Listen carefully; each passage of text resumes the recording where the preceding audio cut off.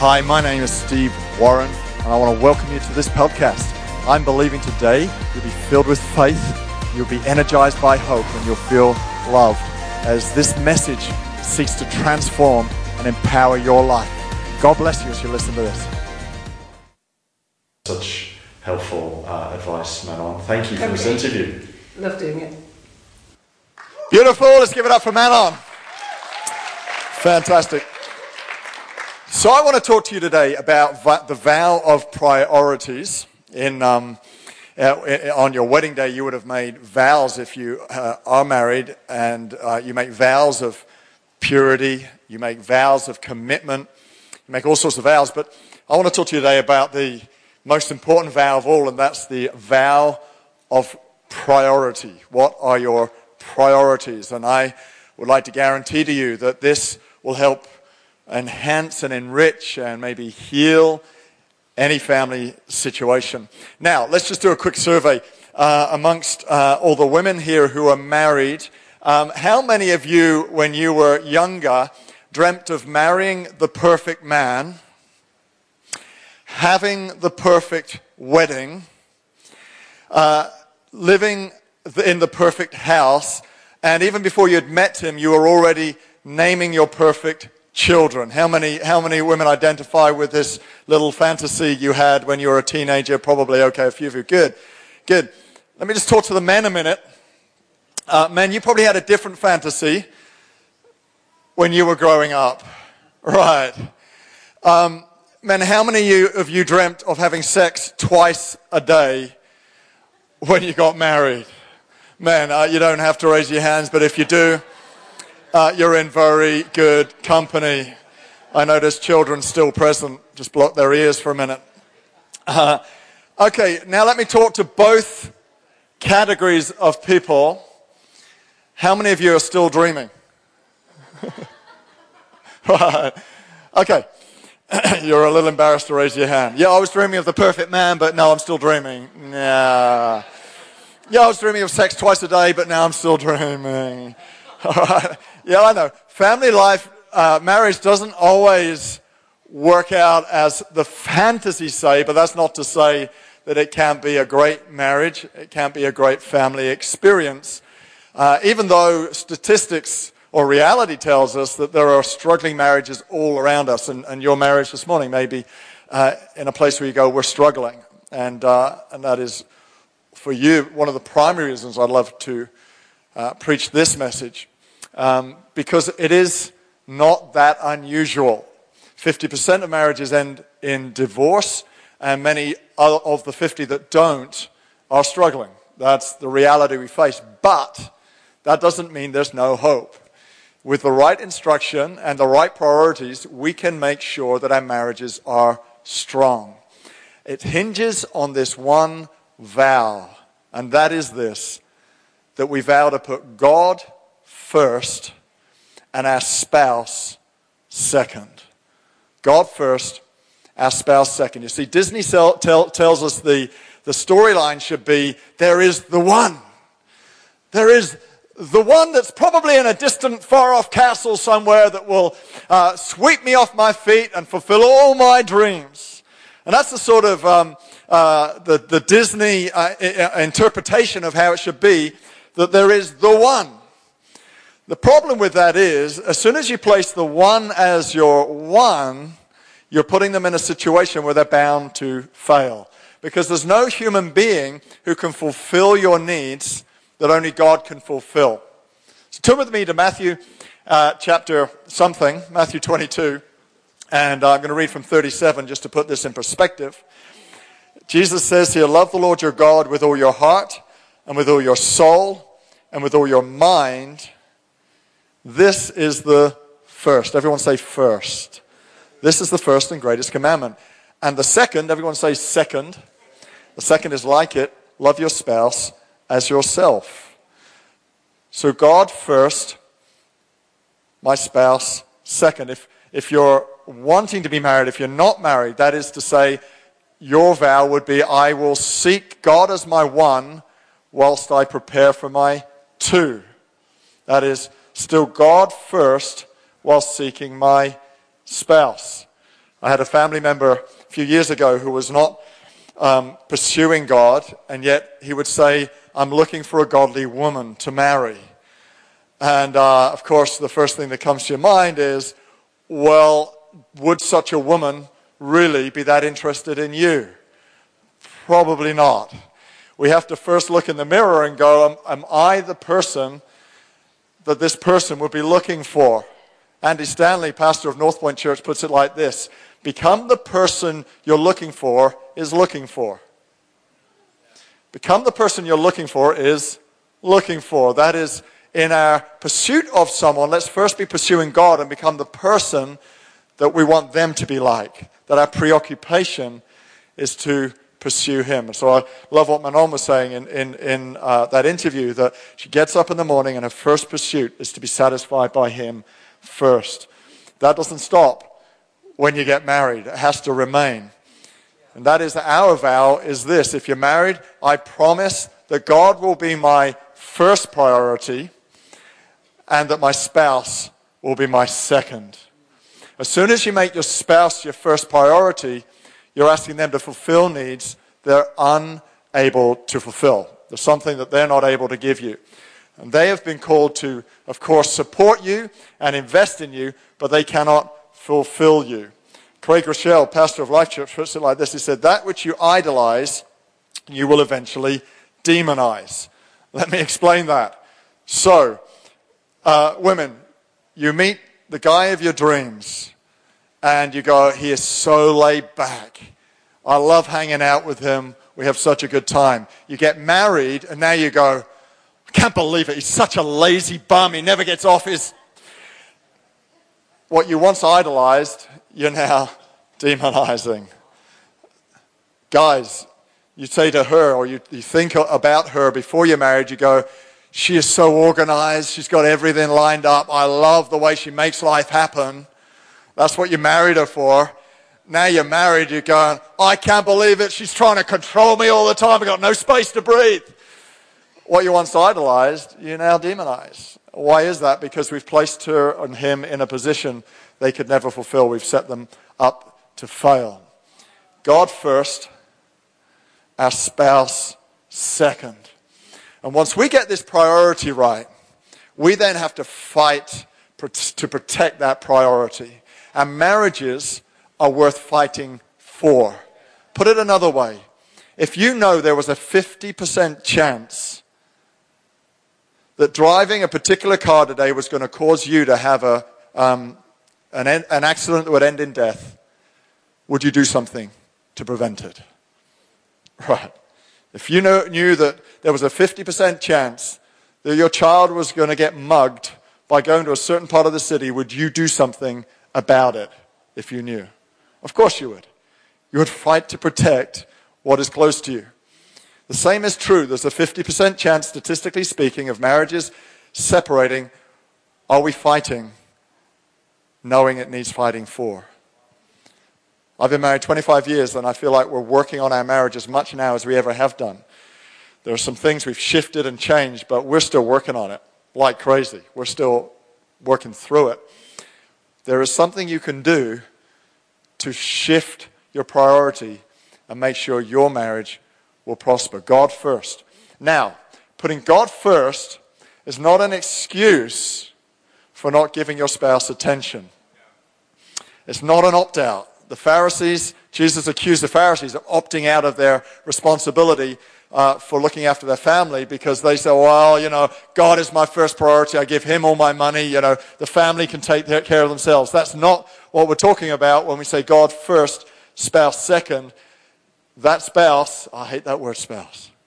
If occasionally I slip into saying wife, it's because I'm the husband, right? If you're the other way around, interpret it the other way around. My wife comes next. That is, I defend the fact that she is next in my world. Genesis 2:24 says, you will leave your father and your mother and be united with your wife, and you'll become one flesh. You will leave your parental home. That word leave means you're loosed from. Let me talk to any cultures here for whom their extended family is like the sacred thing. And let me just shake it a little bit and cause it to tremble and then fall and collapse. You're probably from an Asian culture, generally not European, or an African culture, or in fact many cultures outside of Europe. What has become your strength, and that is you're so family orientated, now becomes your God, and that is your wider family can slip in between you and your spouse. So now I feel an obligation to the family I'm meant to have been loosed from. That word leave my parents literally means to be loosed from, relinquish the responsibility from, toward my spouse. And that is that your spouse is number two. That person comes before anything else other than God. So many things get in the way of that responsibility order, that priority order. Family gets in the way. Friends get in the way. Classic is a man gets married. He used to love hanging out 3 nights a week with his soccer mates, and that trend hasn't stopped now that they're married. Friends are becoming more important than the spouse. The big one nowadays, apparently, in marriage breakups is men playing video games late into the night. And so that becomes something that gets in the way of the relationship with their spouse. Some couples sitting in bed with their mobile phones, scrolling social media. I'm like, do you not have any creative imagination of what else you could be doing in bed other than that's the problem? That device is getting in the way of your marriage. There is a home for it, probably against the wall in a fit of rage in that moment. Things can get in the way. Your children can get in the way of your priority order. Our home should not be child-centric. The marriage should be central to your family home. The greatest gift you can give your children for stability and love, security, and an example is for them to see you loving each other more than anything else. Your children don't get in the way. Think about it for a minute. Kids are only a temporary assignment to you unless you gave birth to a millennial. And then they're probably still at home when they're 30. If you're a millennial, 30 years old, still living at home, please, some advice to you, leave. Bless your parents and say goodbye today. If you're 25 and still living at home, please, bless your parents, grow up, leave home. You were meant to be a temporary assignment. Leave. I didn't name any names right there. Everybody else is naming the names. You were meant to be a temporary assignment. But you, as a married couple, you're a permanent assignment. When the kids go, you're still left together. You will have another 30, 40 years maybe of your life together after the children leave. You're a permanent assignment. What is more important? And what is more important to your children but to show them that you love your spouse first? So when you come home, who gets the first kiss? Your spouse. Not that I go around kissing my kids anymore. They would beat me up if I showed such affectionate behavior at their age. Who gets your first attention? Kids are trying to talk to you whilst you're trying to talk to your wife. What do? No, I don't divert my attention. I tell them to shut up while I continue to listen to my spouse. Who gets your primary attention? God first, your spouse second. This is helping anybody here today. God first, your spouse second. I thought it'd be interesting just to hear, for you to hear from Lisby, because I'm coming at this from a male perspective, and that has the danger of pretending there's nothing wrong with our marriage, of course. But I thought I'd ask Lisby 3 questions so you can hear from her how she keeps her priorities right, and then I'll talk to the men. So I asked Lisby, what has meant, and by the way, this is not edited. This is what she said. Mostly. No, this is completely what she said. There was one phrase I SMS'd her last night and went, did you really mean it like this? And she rewrote it for me, which is awesome. I said, what has it meant to you to put Jesus before me? She said, whilst I am placing my trust in you as the leader of our home, my first place of trust is with him. I trust him first to direct you and give you wisdom. I know on a marriage partner level, you give me security and protection, but I know that they come first from him. Only He can completely give me the deep inner needs I have as a woman. I have learned over 25 years to wrestle some tough things out with praying to Him first before I come to you. Then I said, well, how have you practically done that? And she said, through prayer and seeking Him and working hard on growing my revelation of my identity in Jesus. Sometimes just meditating on this verse, love the Lord your God with all your heart, soul and mind. So my heart aligns with that truth, and I speak out that allegiance in proclamation. Okay, this is the one that needed clarification. If I feel He has spoken to me and Steve thinks contrary, then I may have to challenge him. What is that? What? I may have to challenge him. Which is true, I've got to say. If you're not challenging one another in your marriage, then you're missing out on one of the best people to help shape who you could become.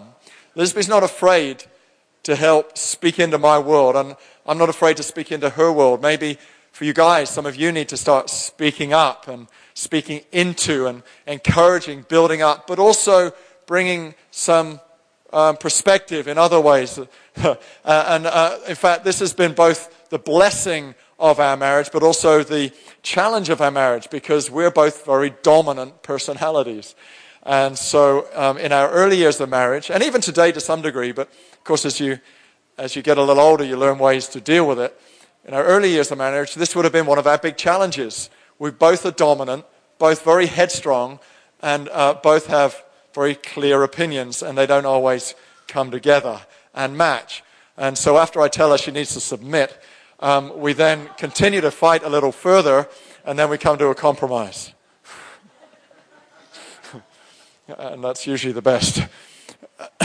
But we've had to work these things out. We've had to talk them out. And so I said, what else has been critical to you in your marriage? She says, critical in our marriage is the ability to talk through everything, even if it's uncomfortable. And we have to work through some messy emotions in order to come to a place of understanding each other. It's been important for us to learn to put each other before our boys so we maintain a balanced and healthy family. Date nights together and making sure we're giving each other quality time. Deciding on our predetermined values that have pointed us true north, and praying together when our hearts need to unite, is what she says. Guys, let me talk to you just for a minute.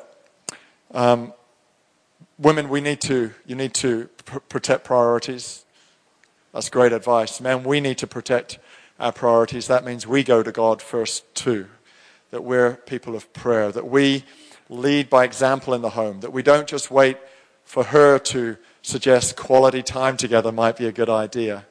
That we don't just wait for her to suggest talking together might be a good idea. I know women are generally better at initiating conversation, but it's good for us, guys, to learn the art of initiating conversation, to process aloud with our wife certain things. I'll frequently go to Lisby and go, hey, I think we need to talk about this thing that's going on, this elephant in the room, this hidden dynamic, this emotion we're obviously both feeling, and I will raise it, and I'll say, look, let's talk about it tomorrow night or whenever we're free to talk about it, and so that I can sort you out. And so or you can sort me out, but we need to talk about it. We need to air it. Quality time together is so essential. And nowadays, people's expectation of what that means is so high. It's like, but I haven't got the money for it. You don't need money to have quality time. There have been times in our lives where we've wanted to shop together, so we go out window shopping. We don't buy anything. We come back with a tube of toothpaste. We've been looking at clothes and shoes and cars and come back with toothpaste because that's all we could afford, but we've had a good time together. We've learned the art of making one drink last an entire evening. You can do that. You don't need money to have a good time. I mean, you don't have to drink that thing in 5 minutes. If you're going to make it last, order a cold drink. but you can make it last all night. You don't have to go to a concert to dance. Your living room can be a dance floor. Why not? We've danced at home. You don't need money it's usually an excuse. Our laziness is usually an excuse not to invest in our marriages. And we need to be careful not to take the road of least resistance. Let me just finish with this. I'm going to ask the band to come. My one last thought for you is we're talking about the vow of priorities. Husbands, love your wives just as Christ loved the church and gave himself up for her. Husbands, love your wives. Love your wives just as Christ loves the church. Men, we're people of the church. Men, we need to lead the way in prayer in our homes. We need to lead the way in bringing our families to church. We need to lead the way in being in a group and serving. We need to be the example that our children need to see, that our wives need to see. Men, husbands, love your wife as Christ loves the church. How much do you love your wife? How much do you love the church? And now I know here today there are people here and you're hurting in your marriage. Maybe you're hurting from a marriage that hasn't worked. Maybe you're hurting because of an area of your marriage that keeps being a problem. I want to pray for you. Could we stand to our feet? Your commitment to these priorities is going to be the number one thing that's going to help you ensure your family stays healthy. God first. Your spouse second. Everyone say after me, I believe God is my first priority and my spouse is my second. If you're here with a marriage partner and they're standing next to you, I want you to just grab their hand. It's a cute moment. If you're here without your partner, just imagine. I want to pray for you. Father, I thank you that you heal marriages. Guys, before I go on and pray, let me just say it's okay to recognize there might be a struggle. If anyone asked me at any given time over the last 25 years, is there a struggle in your marriage? I would say yes, at any time. There's always something. There's always an area. Lisby and I have always been very intentional in our marriage to say, yes, that's a struggle. Yes, let's try and deal with it. It's okay right now to say, God, in this area, that doesn't mean you're admitting that your marriage is failing. It's just saying in this area, we could do better. In this area, we're vulnerable. In this area, we need your help. And so, Father, in that area, I pray today, in that area, you'd bring your strength and your wisdom and your grace. You say that your grace is sufficient in our weaknesses. So, Lord, I pray right now for healing. Healing of pain, healing of any hurt, healing of any past hurt where marriages have not worked out. Thank you, your mercy is new every morning, that today is a new day. There is still a future and a hope. That future does not have to be determined by the fact that it didn't work once. So God, we forgive and we let go in order to embrace your healing. In Jesus' name. If you're here today and you're wanting to get married, I want to pray for you too. Lord, I pray for every person standing here who is seeking to get married. Touch their lives, Lord, by the presence of the Holy Spirit. I pray as they seek you and pursue you, as they seek you first, everything else will be added to them. God, I pray you'd bless them, provide for them, because I know you're good to them in all their ways. In Jesus' name.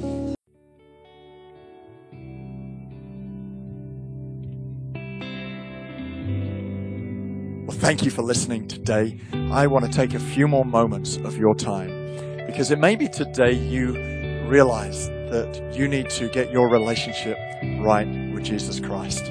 Maybe you've never asked Him into your life before. Or maybe for some reason you've been moving away from Him, and today I want to invite you to come back to Him. Or it may be that you're just not sure you're going to heaven. And so I want to lead you in a prayer right now, and I would really love for you to say this prayer with me. And then, straight after this prayer, I would love you to do something for me. But hey, let's pray right now. Dear God, I thank you for Jesus. I thank you that He died for me. I ask that you would forgive me. I turn away from my past, and I give you my life. Come and live in me. I thank you that today I am saved. In Jesus' name, amen. So if you prayed that prayer, today the Holy Spirit has done something in your life. And so I want you to tell us about it. I want you to email info@c3amsterdam.nl and let us know you've made this decision, and let us have your address, because I'd love to send you a book that will help you make this decision really strong and become a follower of Jesus. And we'll also be able to help you get planted in a church near you. God bless you.